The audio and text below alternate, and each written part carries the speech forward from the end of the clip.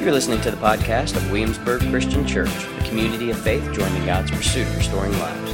We hope you enjoy this week's podcast.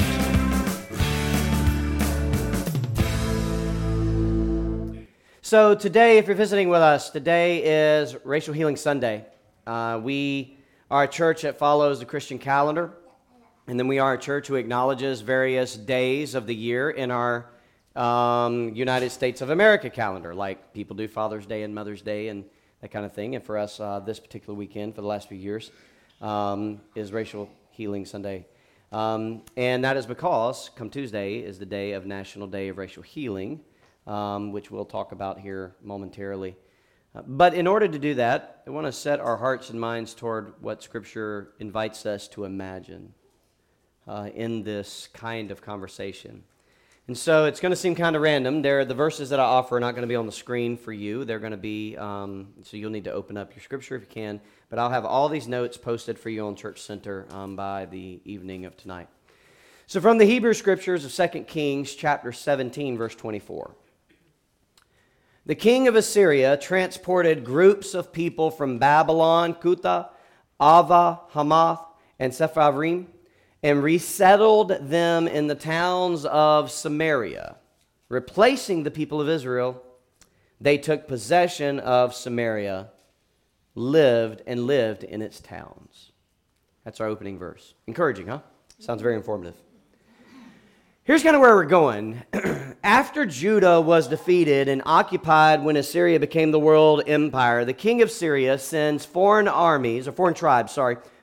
tribes who, if you read the text, do not know the fear of the Lord, into Samaria to assimilate with the Israelites. That's what empires do when they begin to occupy other lands, especially back then, is that in order to assimilate the lands and enculturate, that's the $10 word, in other words, make their own culture out of existing peoples, they'll send their own peoples into these lands, marry, commingle, have babies, make families, so that the newer generations that come up look like the empire's culture. Are you with me?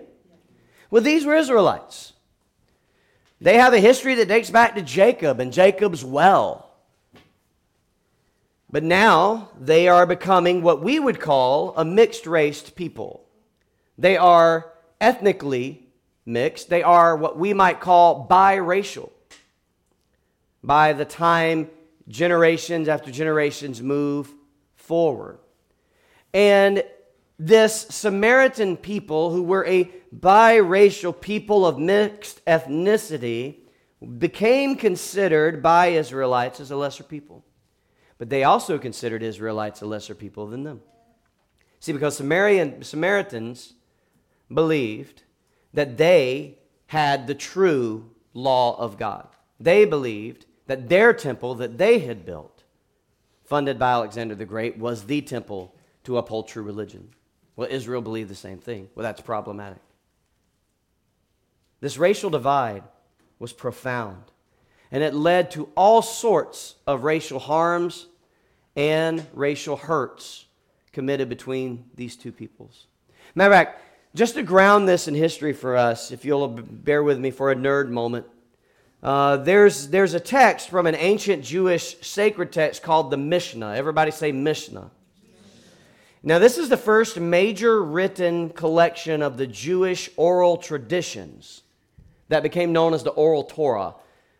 All that simply means is that this was an authoritative text among the Israelite people that predates Jesus by generations. And this is what one of the texts says. It's kind of within an anecdote, within a story. Rabbi Eliezer used to say, whoever eats bread baked by Samaritans is like one who eats the flesh of a pig.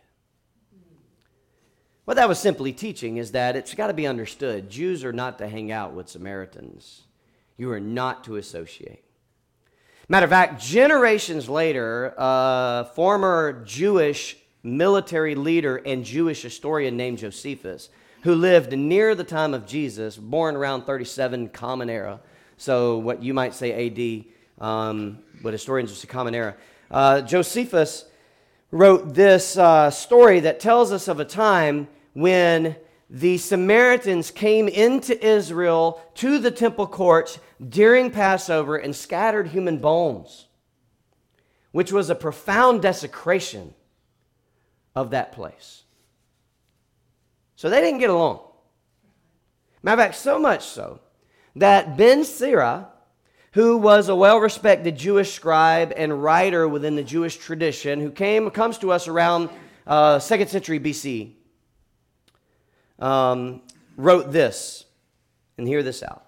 There are two nations that my soul detests. The third is not a nation at all. The inhabitants of Seir and the Philistines and the stupid nation that lives in Shechem. Who is he referring to in Shechem? The Samaritans. That's the hatred. That's the racial animosity that exists between the two groups. And I bet some of us have been raised up to believe that you shouldn't talk about racism and racial justice in church because that's political. Well, I guess Jesus wouldn't be welcomed into some of our churches because he talked about it. He just talked about it in terms that they would know. And one of the ways he talked about it was in a story he told that you might have heard as the parable of the Good Samaritan. Now you see why that's so provocative. See, Jesus is all about epiphany. He's all about new revelations. So, in Luke chapter 10, he invites an epiphany. One day, verse 25, one day, an expert in religious law stood up to test Jesus by asking him this question, Teacher, what should I do to inherit eternal life? Pause. When Jews talk about eternal life, they're not talking about heaven. When Jews talk about eternal life, they understood the afterlife as to be, in this life we're in one plane, and as we go on to the fathers of our faith, we go to another plane. And so when they talk about eternal life, they are saying, how do we get some of that there, here? How do we get the fullness of shalom that awaits for us when we go to the fathers into our life now? They're not asking Jesus, how do we go to heaven when we die? We ask that, and we read that into the text. That is not the language of the actual text to the audience. So he asked him, Teacher, what should I do to inherit eternal life? Jesus replied, what does the law of Moses say? How do you read it? The man answered, you must love the Lord your God with all your heart, with all your soul, with all your mind, with all your strength, and love your neighbor as yourself. Jesus says, right. Do this and you'll live.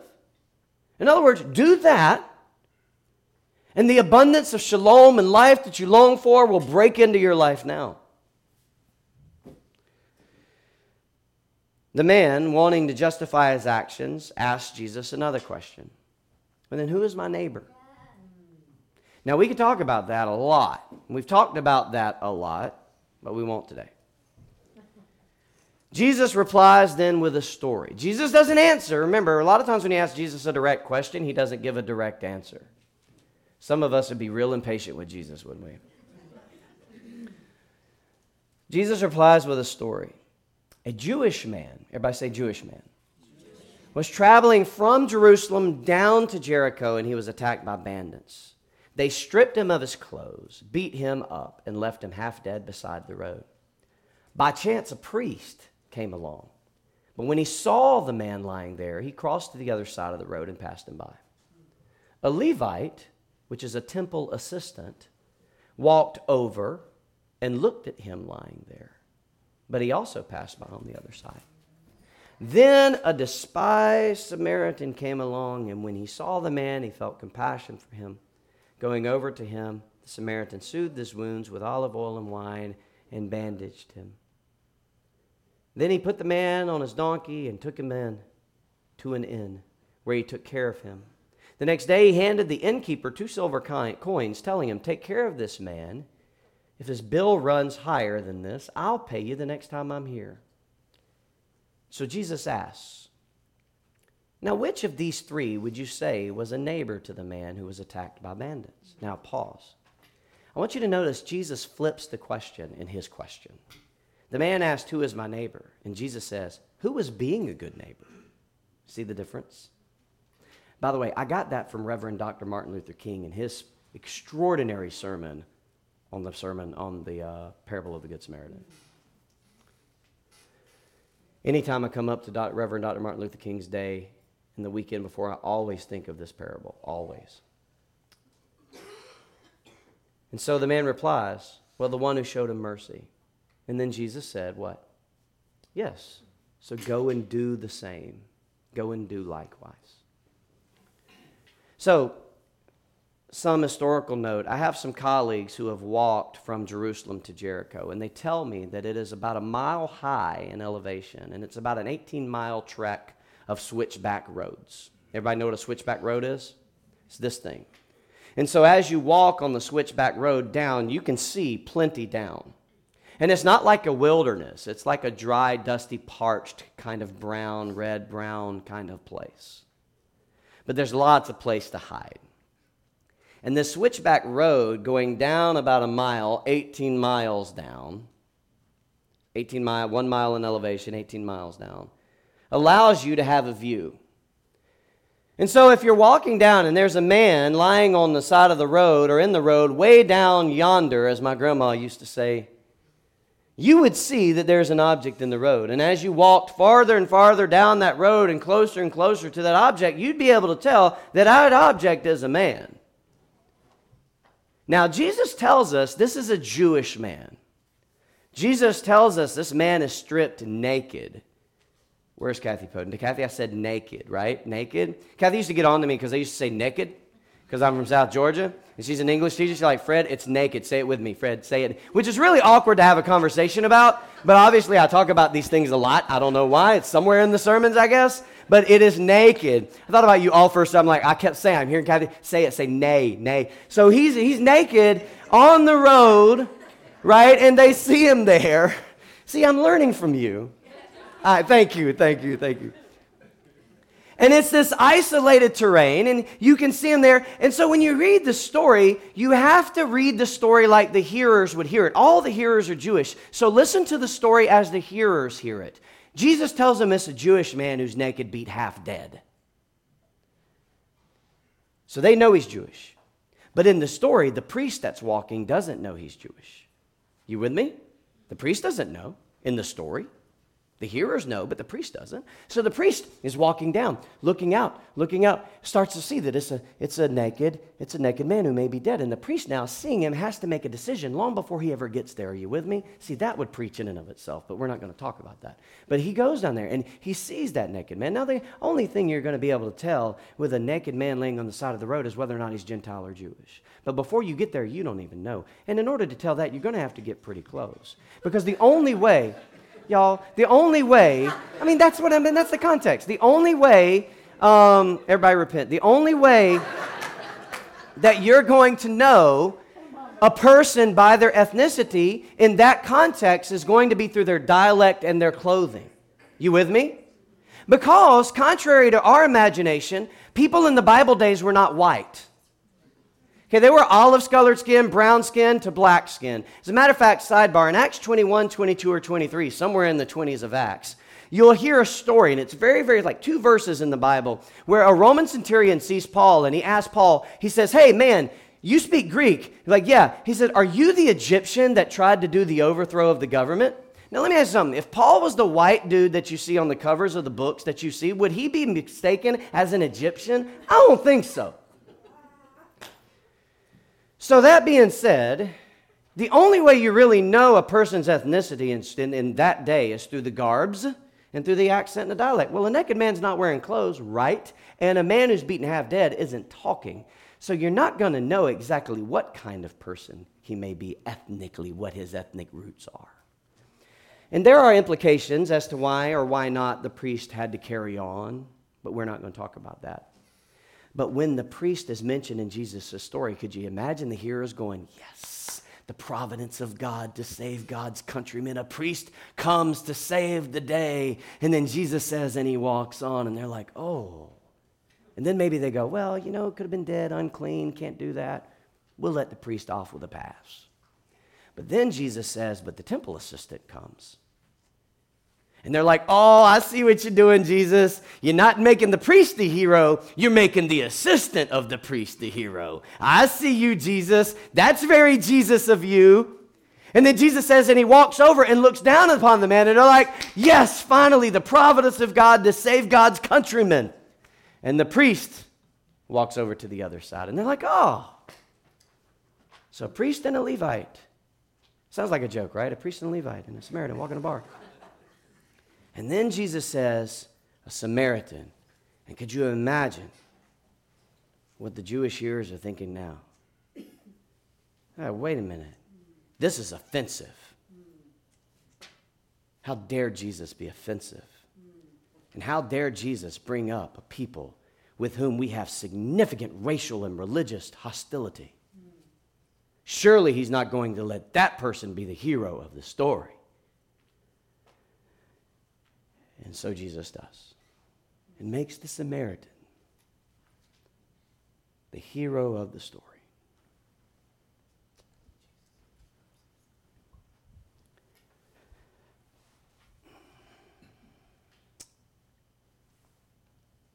Although Jesus chooses this Samaritan to be the hero of the story, and although Jesus is answering a question of neighborliness, of all the illustrations Jesus chooses to talk about being a good neighbor, he chooses one that has to do with racial justice and healing.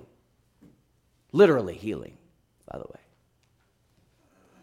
Jesus chooses a Samaritan to rescue the Jewish man, a Samaritan to risk his own life by taking the Jewish man into Jewish territory to be cared for at the inn, a Samaritan who hands the innkeeper a blank check to pay for whatever services he needs, a Samaritan who becomes the good neighbor, the peacemaker, the healing hands of the story. In this text, Jesus seems to mean to provoke an epiphany.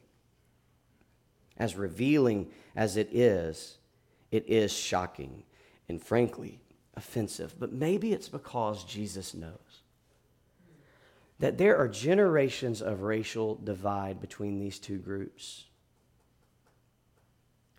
And I imagine there are some people hearing Jesus' words and they're saying to themselves, Jesus, just let the past be in the past. Let sleeping dogs lie and leave it be. Why stir things up with this parable? They keep to themselves and we keep to ourselves. Why are you bringing it up? But Jesus knows, as the liberator and creator of all things, that, I imagine, because he knows all things, that there's generational impact. There's generational impact in Samaritans and Jews. That hatred is inherited, consciously or subconsciously. It's conditioning.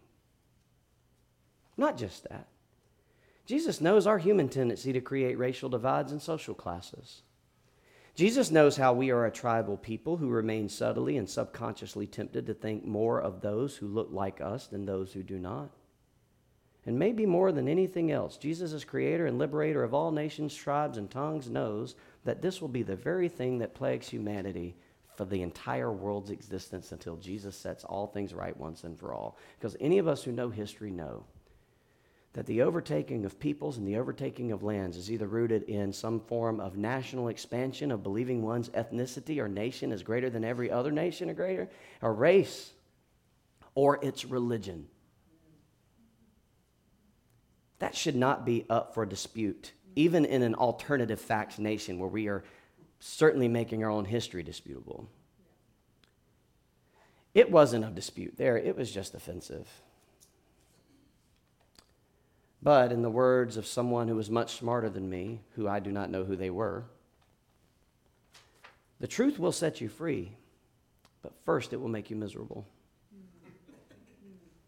And so it's important that if we're to heal, we must allow the Holy Spirit to open up some wounds so that those which we have ignored, that have festered on their own, can actually receive the treatment they actually deserve, these wounds, so that we can heal. And so today, on this Racial Healing Sunday, I thought, who is a healer in this community? Who's a change maker? Who's a movement maker? Who is somebody who speaks with boldness and authority, but with humility and gentleness? Who is somebody who will tell the truth, but who does so in a way that they build bigger tables instead of walls? That there's an invitation to their speech. And the only person I could think of was Laura Hill. Because she embodies all of those things to me.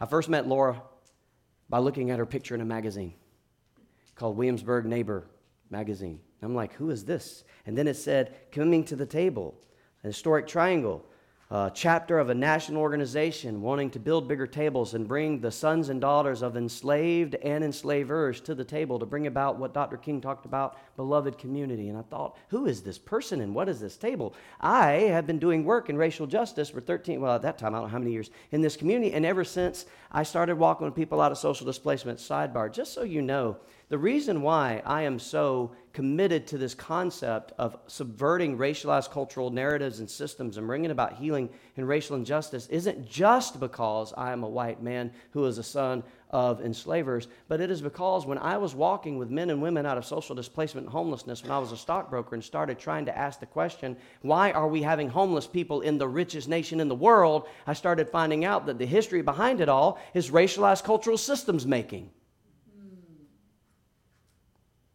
And I was like, oh, that's the problem. The American caste system that is categorized and organized based upon one's skin. And I started seeing that's the root. Some is called the original sin.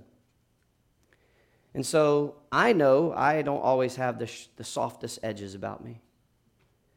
And I thought, who will? It's got to be Sister Laura Hill. So I sent her an email. Come on, Laura. I sent her an email, and I said, hey, I want to be a part of coming to the table to learn and to be a part of this conversation. Can I come? And, of course, she was like, of course you can come. Now, I'm going to steal her thunder a little bit. I actually ended up saying in the email that I'll do anything if you'll let me be a part of this. And when you say something to Laura, she takes you literally. And so for the last several years, my anything has been anything. And she reminds me, you did say you'll do anything. And I have to say, yes, I did anything.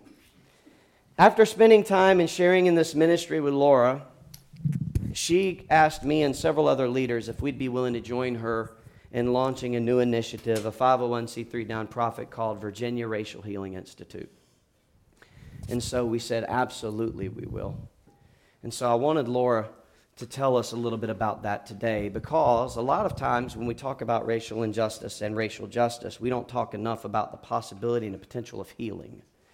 And last I checked, the church is supposed to be instruments of peace, which includes us to be healers, right?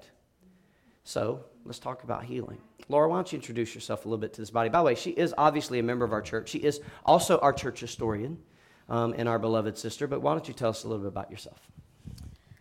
Okay, well, first of all, good morning.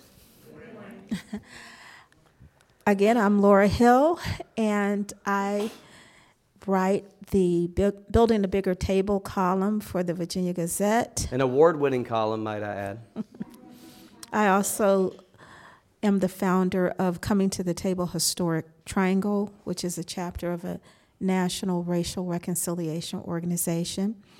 And as Fred said, a couple of years ago, several of the leaders of the Coming to the Table Historic Triangle group, we started the Virginia Racial Healing Institute. Now, why would we start another organization? We already had one that kept us very busy. Well, it was because Coming to the Table focuses on bringing together the sons of former slaves and the sons of former slave owners. It's based on fulfilling the dream of Dr. Martin Luther King. And during his I Have a Dream speech, he said, I have a dream that one day the sons of former slaves and the sons of former slave owners would come to the table and sit down at the table of brotherhood. So that is the impetus for Coming to the Table. But we noticed, during the coronavirus pandemic, we were witnessing Asian hate. There's anti-Semitism and all different forms of racial hatred.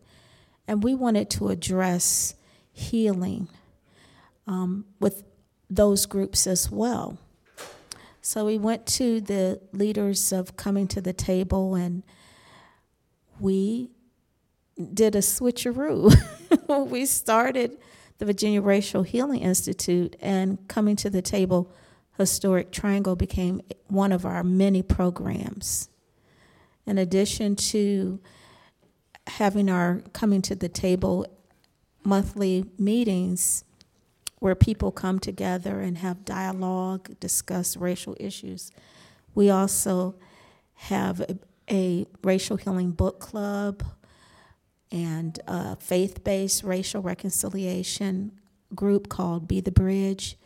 And we also sponsor community events such as the National Day of Racial Healing, which is coming up on Tuesday.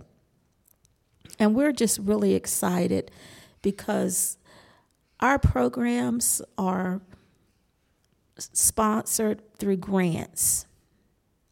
So we're able to make these programs free to the community. So there are no barriers. Anyone can come as long as you can get a ticket. Now, this event sold out on Tuesday. So we sold 125 tickets, plus we have 12 people on the waiting list, 13 including Rob. But yeah, we just saw a need to do more. And so that's why we started the Virginia Racial Healing Institute. And our mission is to help people and the community, people and communities, to heal from the legacies of slavery. So, what are the legacies of slavery? Well, Laura asked me this in the first gathering, and I gave her a rather complicated answer. And she told me it was a complicated answer and gave a much simpler answer. So not to take her thunder, I'm going to give the complicated answer again. But legacies of slavery, coming from a trauma training standpoint, it's called legacies and aftermath. And so when African males were ripped from families and children were ripped from mothers' arms in order to perpetuate the enslavement of these neighbors for free labor, you have now generations of African Americans who do not know their ancestral heritage, who have an end to their family tree, which impacts the story that is told and how they understand themselves, not to mention the legacies of slavery that go all the way down to things like Jim Crow. And so, Laura will now say, that's rather complicated, Fred. I will tell it in a different way, Laura. Well, actually, it's less complicated than what I did in first gathering. Look at me, I'm learning. But we always try to keep it simple. So when we think of slavery, we think of slavery as a person who died, because we know that slavery was abolished in America in 1861. But slavery died, but slavery has descendants. It's just like my mom passed in October, but I'm still here. She has about 50 descendants. And that's how slavery is. Slavery was abolished and died, but slavery's descendants are alive and well, and those descendants include white supremacy, racial hatred, bigotry, racial discrimination, racial violence. And we are still dealing with slavery descendants. So there is a need for healing. Right. And when we think of racial healing, we break it down. We break those two words down because we understand that healing is the process of making healthy again. We understand what healing is. And we look at the word racial, we look at the root word, which is race. Now we know, as Christians, we know that God only made one race. We know that. But man man assigned values to humans based on skin color. So God made the human race, and then man assigned values based on skin color. And this has happened throughout time. But amazingly, we are in the birthplace of America. In Jamestown, Yorktown, Williamsburg, this is where it all started. This is the root of America. So this is where over 400 years ago, English colonists came here on a business trip. They were sent by a business, the Virginia Company of London. They were here looking for gold and other commodities. They found it. They found gold, but it wasn't the kind of gold they were looking for. It was tobacco. Tobacco became their gold. And they needed land. So they devalued the indigenous people, the Powhatan tribes, for the purpose of exploiting them. And they displaced them from their land to grow tobacco. And then they brought Africans here, and they devalued the Africans based on their skin color to exploit their labor. But racism is a man-made construct. The word race came about to be applied to humans in the 15th century, taken from a French dictionary, and the word race was principally applied to dog breeds before it started being applied to humans.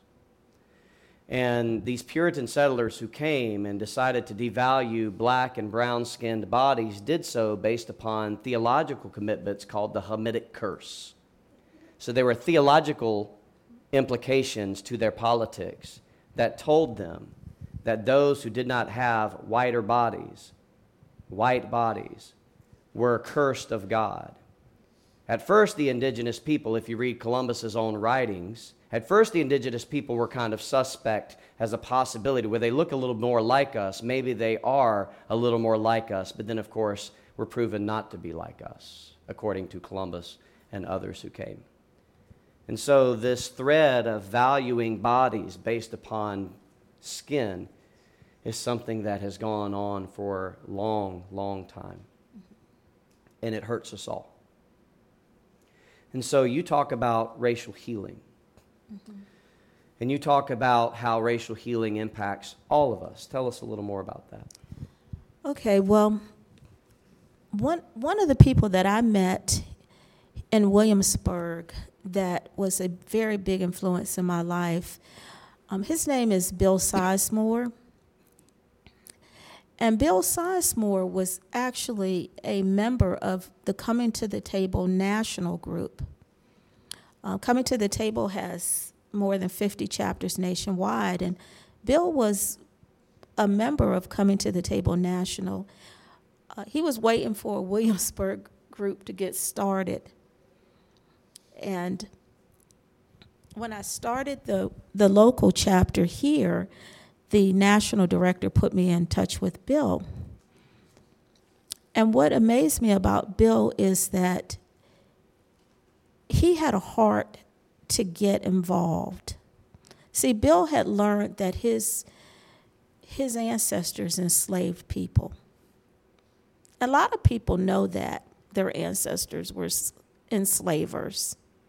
And they don't do anything about it. They just say, you know, it wasn't me. I didn't do that. Or, you know, they take Senator Mitch McConnell's approach. Mitch McConnell said, well, there's no one here today that's enslaved, and there's no one here today that enslaved anyone. So let's just forget about it. But Bill didn't forget about it. Bill went out looking for the descendants of the people his family enslaved. He took action, and he found them. And interestingly, their last name was Sizemore too. Yep. They had the same last name, and they many of them lived near his ancestors' old home. So they were in the same town. And Bill formed authentic relationships with them. He got to know them. He invited them to his family reunion. He came to their family reunion. And he even wrote a book. This is his book. It's called Uncle George and Me. It's a great book. Two Southern families confront a legacy of slavery. Here's his Uncle George. There's on the back cover. And then he donated the proceeds from book sales to a scholarship fund for the descendants of the people that his family enslaved. So that was really moving for me. And it brought a lot of healing into Bill's life. Healing he didn't even realize he needed. Absolutely. And I think a lot of times, I often remember the words of Jesus when he's talking to the Pharisees, and I was telling somebody this earlier, when they were wondering why Jesus was hanging out with all the folks he was hanging out with that didn't get included, and Jesus would say, well, the righteous doesn't need a doctor, but the sick do.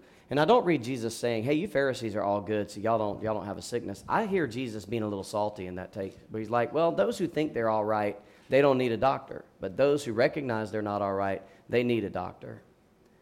And I think a lot of times what stunts this conversation from moving forward and what stunts us from action is not recognizing that the legacies and the harms and the aftermath of racial injustice in our country hurts all of us. I realized that as a pastor many years ago when I started pastoring a church that wasn't just white people. And I would listen to how neighbors and brothers and sisters in our church who were not white were experiencing various forms of being followed around in grocery stores, being pulled over, being questioned, having those kind of things take place. And even though we have, and you can't see it here now, we have a significant number of Asian students in our congregation who during the uprising of Asian hate with COVID and the false narratives associated, had water bottles thrown at them from the streets right along the side of Richmond Road. We know that there's anti-Semitism, which Laura talked about in the first gathering, where signs have been posted at the Helena Center and in other places in Williamsburg, Virginia. We have them here. We know that we've had members in our congregation try to be recruited from the Ku Klux Klan, coming out of other areas in this town. I had to meet with a task force because I was walking with a guy out of the Aryan Brotherhood who didn't want to be Aryan in his life anymore, coming out of prison, had to meet with a task force and be told about all the white nationalist groups that could possibly put people at harm. It is alive and well, and the healing is needed. Mm-hmm. So what then, Laura, do you want the church, particularly our church, to know about this racial healing? Well, the important thing is to get involved where you are. I mean, not everybody's going to be able to write a book. Bill is a retired Virginian pilot reporter, so he wrote for a living, but not all of us can do that.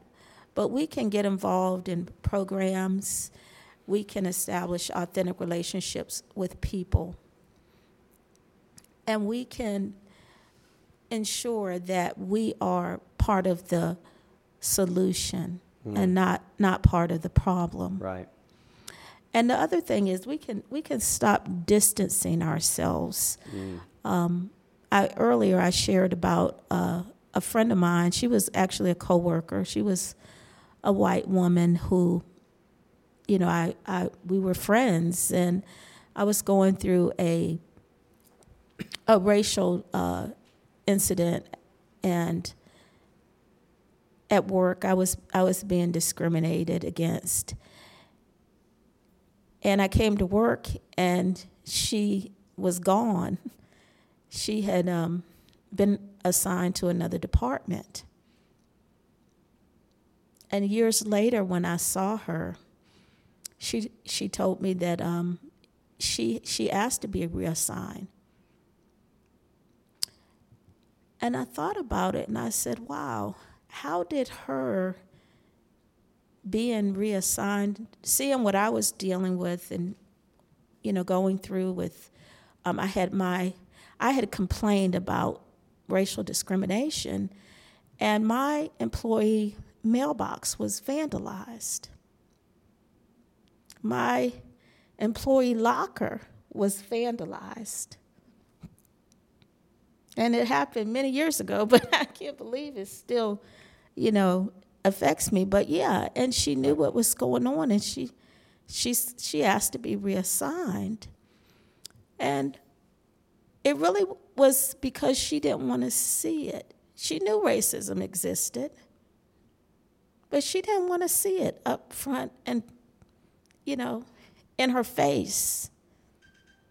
And there are many people like that. We know no racism existed. You may have even had coworkers or seen it happen in your neighborhood or in your sphere of influence, but just turned a blind eye and didn't want to get involved. So she distanced herself. And that didn't help me at all, but she didn't have to see it. And that happens a lot. I agree. I often think of how God could have just said to us, hey, y'all did this to yourselves. This is your problem. This whole sin thing. And so y'all need to get right, or I'm going to judge all of you. But then I think about how God could have done that, but how God decided to come as one of us, come to us, to not distance himself from us, but God drew closer to us. And what is strange to me when I think about my life is how God has called Christians to do the same, to not distance ourselves from the harms that are created in society, to not ignore them, and to not even say, well, hey, we had a black president, so we're a post-racial society.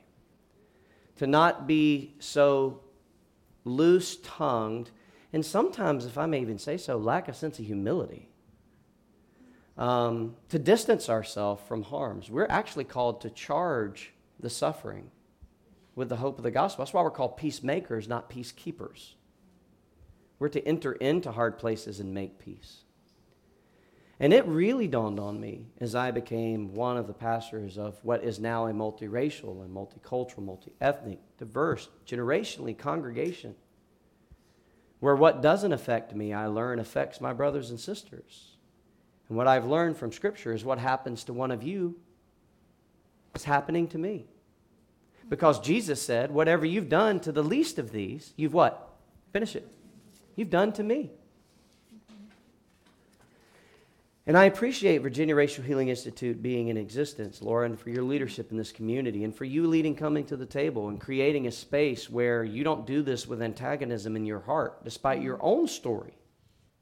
But you do so with a peacemaker's heart. You tell the truth, and you do so with boldness, but you do so with gentleness. You invite us to the table. Look, if you want to have these conversations, if you want to learn how to talk about this clumsy conversation of race and racial healing, then come to Coming to the Table on Tuesday night and learn to dialogue. Listen to people's stories. Listen to people's experiences and recognize that your own experience may not be their experiences, but that's because you live in your own body in a social location that keeps you from those experiences. Does that make sense? I'll never forget in my neighborhood when Allison and I were in the adoption process. We had Ian and we were looking to adopt, and we were called that we were going to get a biracial child into our home, and this child was going to be of darker skin, and it was right around Trayvon Martin being killed and all the association with the hoodie. And I remember thinking to myself how on my Facebook group I had seen a post about a new family who had moved in, and I kid you not, the post said, and they don't look like they live here. And I knew where the family lived, and I was like, oh, they're a black family. And I remember looking at Allison saying, we're going to have different thoughts, because Ian can walk around our neighborhood with a hoodie, no problem, but Trayvon Martin couldn't walk around anyone, and I don't know if ours will be able to do the same. It's a different world, and it's a different world than what we sometimes imagine it to be. Mm-hmm. And we learn what the world is when we start listening from the bodies of others. And frankly, Christians have as the core of our faith a commitment to do that, because we have a God who put a body on to come in a body for the bodies that he created. And we're called to do the same. And so there are many ways. We have racial trauma trainings that are led by white and black bodies. We have the book club. We have these programs. We have coming to the table. There are many ways. You need to know that Virginia Racial Healing Institute is a supported mission of this church. It is a part of the work of the gospel and of reconciliation. And you need to know that the legacy of this church, from the very first founding of our congregation, when in our city integration or desegregation was called to be worked out in our community, that the leaders of our church, all white male leaders, in the minutes recorded in the history of our church, voted unanimously. And it says, so that there would be no question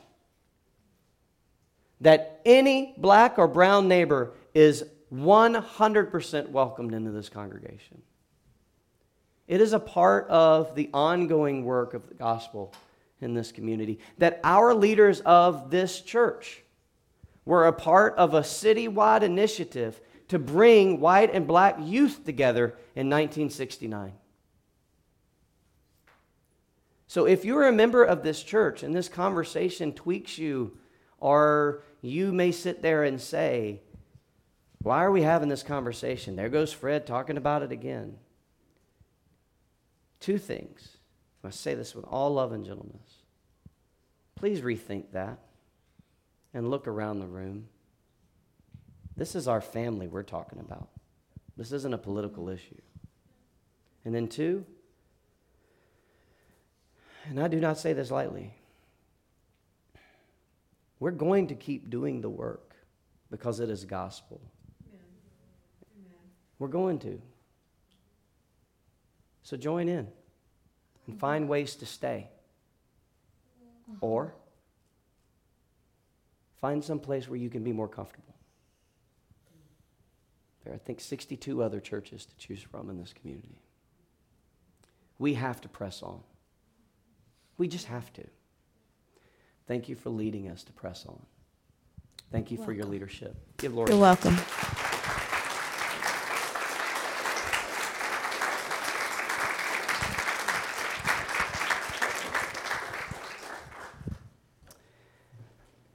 I think of Reverend Dr. Martin Luther King's words. And by the way, I feel it's important to remember that he's Reverend Dr. Martin Luther King.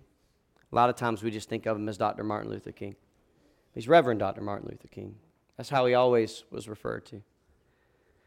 And I think of a sermon he preached just before he was murdered. And it was called A Christmas Sermon on Peace. And I think of these words that he said. And by the way, in this text, he closes this sermon with his "I still have a dream" speech, but only after he spends a couple of paragraphs talking about how that dream turned into a nightmare. But before he even talks about that, he says this: it really boils down to this, that all life is interrelated. We are all caught in an inescapable network of mutuality, tied into a single garment of destiny. Whatever affects one directly affects all indirectly. We are made to live together because of the interrelated structure of reality. Did you ever stop to think that you can't leave for your job in the morning without being dependent on most of the world? You get up in the morning and go to the bathroom and reach over for the sponge, and that is handed to you by a Pacific Islander. You reach for a bar of soap, and that's given to you at the hands of a Frenchman. And then you go into the kitchen and drink your coffee for the morning, and that's poured into your cup by a South American. And maybe you want tea. That's poured into your cup by the Chinese. Or maybe you're desirous of having cocoa for breakfast, and that's poured into your cup by a West African. And then you reach over for your toast, and that's given to you at the hands of an English-speaking farmer, not to mention the baker. And before you finish eating breakfast in the morning, you're dependent upon more than half of the world. This is the way our universe is structured. This is its interrelated quality. We aren't going to have peace on earth until we recognize this basic fact of the interrelated structure of all reality.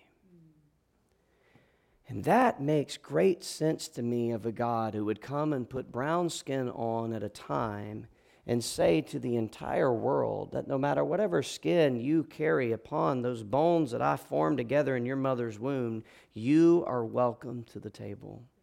That the Christ who said in the spirit of Paul, and then the Apostle Paul who wrote in a text and said, in Christ there's neither Jew or Greek, male and female, slave or free, because all are one in Christ Jesus. For as many of you have been baptized into Christ are clothed with Christ. What Paul is not saying is that our gender differences and our racial differences and our ethnic and even socioeconomic differences are somehow miraculously done away with. What he's saying is those differences that have become identity markers that are primary are now secondary in the kingdom of God to the primary identity marker of our baptism. And that we all come to the table because of our baptismal identities. That's it. Amen. But when we do, it is our responsibility to speak into a society that treats our brother or sister in any way lesser simply because of those secondary markers. And it is the witness of the church to not just commit to truth telling, but truth embodiment. And recognize that we're going to lose some friends along the way. Maybe even some family members. But Ahmaud Arbery's mother lost a son. George Floyd's daughter lost a father. We can lose some friends. Because Jesus has built a bigger table and invited us all to that table where all are welcomed. But we can't be at this table if we're going to do harm to one another or others, and we need to think very carefully about being at this table if we're going to turn a blind eye to the harm that is being done to those who are with us around this table. We are called to build a bigger table, even one where there's room for our enemies. And that is what makes Christianity so incredibly provocative. And that's what can bring liberation to the world. You're listening to the podcast of Williamsburg Christian Church, a community of faith joining God's pursuit of restoring lives. We hope you enjoy this week's podcast.